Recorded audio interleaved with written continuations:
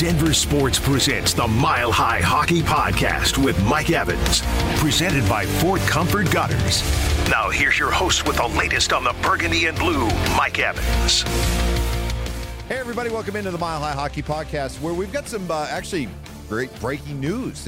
Just as we were getting ready to record this podcast, got word that Valeri Nichushkin has been cleared by the NHL and NHL Player Association, both bodies, to be able to be released from the NHL Players Assistance Program and resume practicing.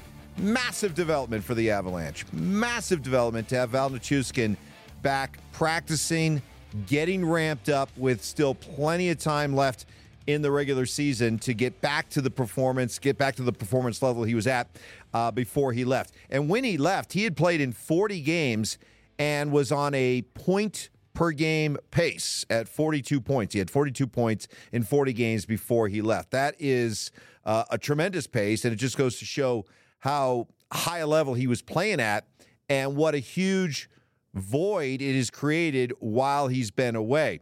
The beauty of this is that he gets to come back, and we'll see. I have no idea what he's been doing while he's been in this program. Don't know how much he's had a chance to work out, skate, lift, all that kind of stuff. Have no idea what kind of shape he's in.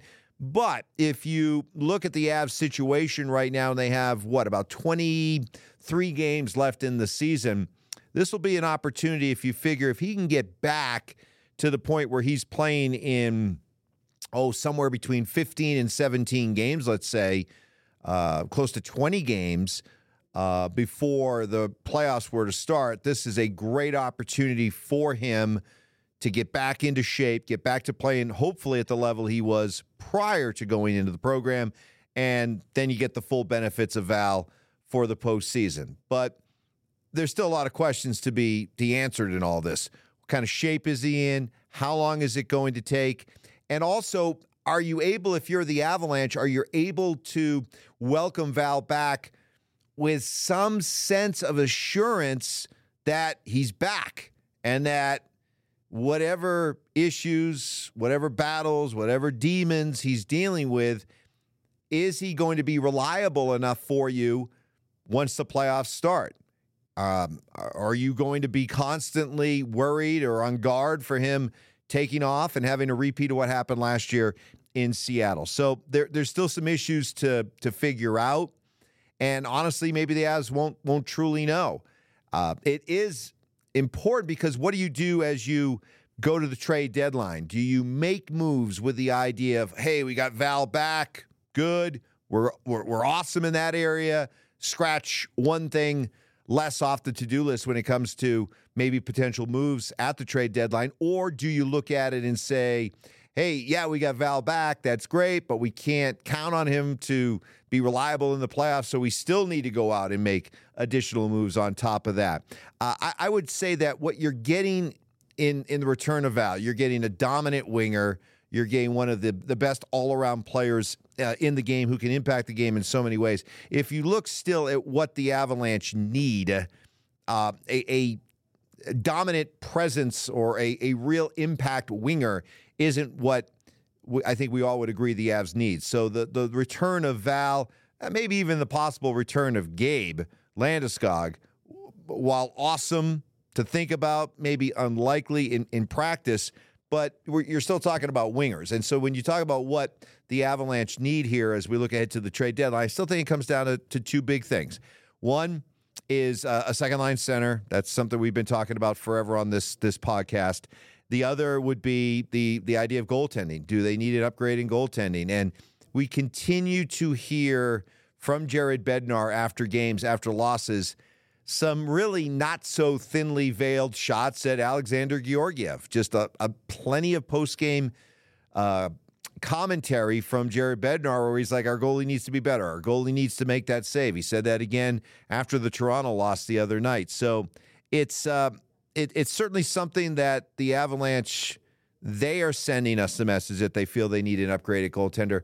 And remember, I don't want to bag on Georgiev too much because remember, the Avalanche won a Stanley Cup with Darcy Kemper and Pavel Francouz.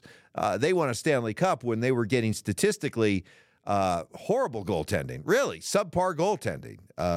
They were doing things, winning a Stanley Cup with the kind of goaltending performance that just doesn't happen traditionally when it comes to Stanley Cup champions. They were able to overcome that and win a Stanley Cup. I think the feeling this time with this team is the goaltending needs to be better because they don't have that kind of team that can go out and make up for or erase shoddy goaltending. So that's the difference between this year's goaltending situation and not feeling as confident that you can rise above, win despite the goaltending. You're going to have to be better at that goaltending position because the team's just not as good as they were a couple of years ago. It's good news about getting Val back. There's no doubt about that. I was looking at this stat. It was passed along to me, and this is remarkable. Let me read from it just really quickly. Going back to the 2021-2022 season, the Avalanche playing without Nathan MacKinnon, a 19-6-3 record. 19-6-3. Playing without Cale Makar since the 2022-2023 season, 19-6-2. Identical records. No Makar, no MacKinnon. Check this number out. Going back to the start of the 2022-2023 this season, without Val Nichushkin, the Avalanche 21-24-3. So well above 500 without Cale and without MacKinnon, below 500 without Val. So getting Val Nichushkin back is a massive, massive benefit. And I know me personally, I don't know about you, but I know personally I was always assuming Val would be back. I just did. I did not feel like this was going to be something that was going to last all season into the postseason. I always assumed Val would be back. The question always for me was, when would he come back? How much ramp-up time would he have? So this is good. This is a good return. This is good timing. And secondly, how does this change, if at all, how you go about trying to get stuff done during the trade deadline? The loss to Toronto, that's the most recent game for us to talk about right here on the Mile High Hockey Podcast. It is to me, it's almost kind of a perfect microcosm of what the Avalanche are right now. Because Jared Bednar, after the game, was saying, man, we played a good game. We played a good hockey game. But the mistake by Mikko Rantanen, the delay of game, throwing the puck into the crowd, led to the minor, led to the power play goal, led to the eventual game winner for Toronto. And as Bednar said, it's too bad because a really good game was unfortunately spoiled by that mistake. And I choose to look at that kind of two ways. You could say, geez, if only we don't make that mistake, maybe we have a chance to win that hockey game. I guess I choose to look at it like the Avalanche right now, their margin for error is so thin that they cannot afford to make those kind of mistakes and still come away with a win. Meaning, if this team was better, you're creating a little bit more of a cushion so that you can make that mistake, but it doesn't end up being as fatal, right? So that to me is the issue with this team, is they're just not good enough to go out and beat teams more convincingly or build up more convincing leads, comfortable leads, so that you can withstand a mistake like that. You go back to the Detroit game a couple of days ago. You're sitting there with that 1-0 lead for a while, and I'm watching that game feeling, just get another one. Get it 2-0, and now you really open up some breathing room. But they couldn't do that, and they're playing with that thin margin of error, and then, boom, you give up a power play goal to Dylan Larkin, game's tied, you end up losing the game in overtime. Same thing here with this Toronto game. You played well, you played hard, but because you're not as deep and as impactful a hockey team as you were a couple of years ago, you're not putting teams away, and you're leaving them in a position to hang around. Then you make a mistake, puck goes into the crowd, 2-minute minor, puck ends up in your net, you end up losing a game 4-3. So it's one thing to play hard, but you still, with this Av team, you're looking at a team that just needs to be better. And I don't question their ability to play hard, but I do think when you look at their talent level, it's just not where it needs to be if you're talking about a team to feel confident about their chances of going deep in the playoffs. So, and by the way, the Mikko stuff, we talked about this. Matt Smith was with me on the podcast on Friday. I don't know where this has come from, but heard it again over the weekend, especially after Mikko, who had a good game on Saturday but made that mistake. It was like, once again, it was fodder for Mikko critics to get on Mikko Rantanen. What is your beef, Mikko critics? I don't get it. Do you realize he just did something that's never been done in the history of the Avalanche since they moved here from Quebec? Mikko is the first Avalanche player to score 30 or more goals in 4 straight seasons. Now, McKinnon has and will probably join him later on this season before we get done. But it's never been done before. Not by Joe Sakic, not by Peter Forsberg, not by Milan Hajduk, Chris Drury, Adam Deadmarsh, Ryan O'Reilly, Matt Duchene, Gabe Landeskog. It's never been done before. 4 straight 30-goal seasons. Mikko Rantanen, the first in Avalanche history to do it. Be careful. Careful what you wish for. Mikko Rantanen, has been playing at a level that is exceptional. He's just a few points off the same pace that he had last year, where everybody agreed he was among the top players in hockey. He was a legitimate Hart Trophy candidate. He had 55 goals and 50 assists last year, 105 points. He's on pace for over 100, like 102 this year. So has he been, at times, has he been inconsistent? Have there been times where you wish he was doing a little bit more? Okay, fine. But how you think removing Mikko Rantanen from the equation, I don't know, for a team that already has some holes to fill, how is it that taking Mikko Rantanen out of the mix is going to somehow bring back enough to fill up the hole that he's leaving, plus the other holes that you need to fill? I don't think that trade is possible. So is it a case that guys like Mikko are easy to take for granted? Let me tell you something. Guys like Mikko Rantanen don't grow on trees. He is a legitimate superstar. He's a future Hall of Famer. This guy is one of the 20 best players in hockey, maybe one of the top 15 players in hockey, maybe even higher than that.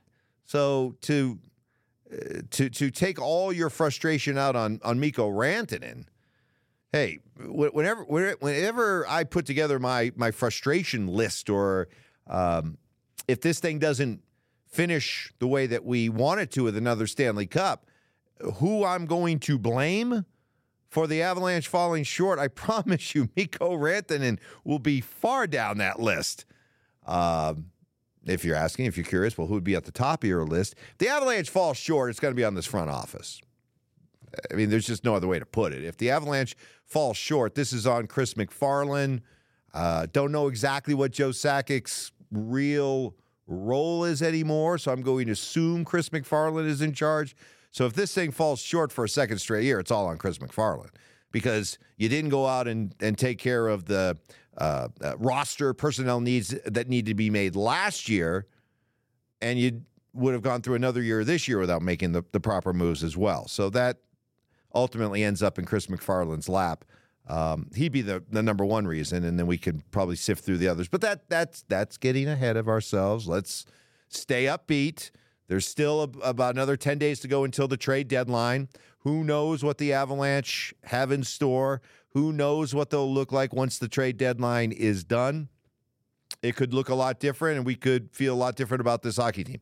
All I can tell you is right now, while I feel better about the news that Val is coming back, that's a great start.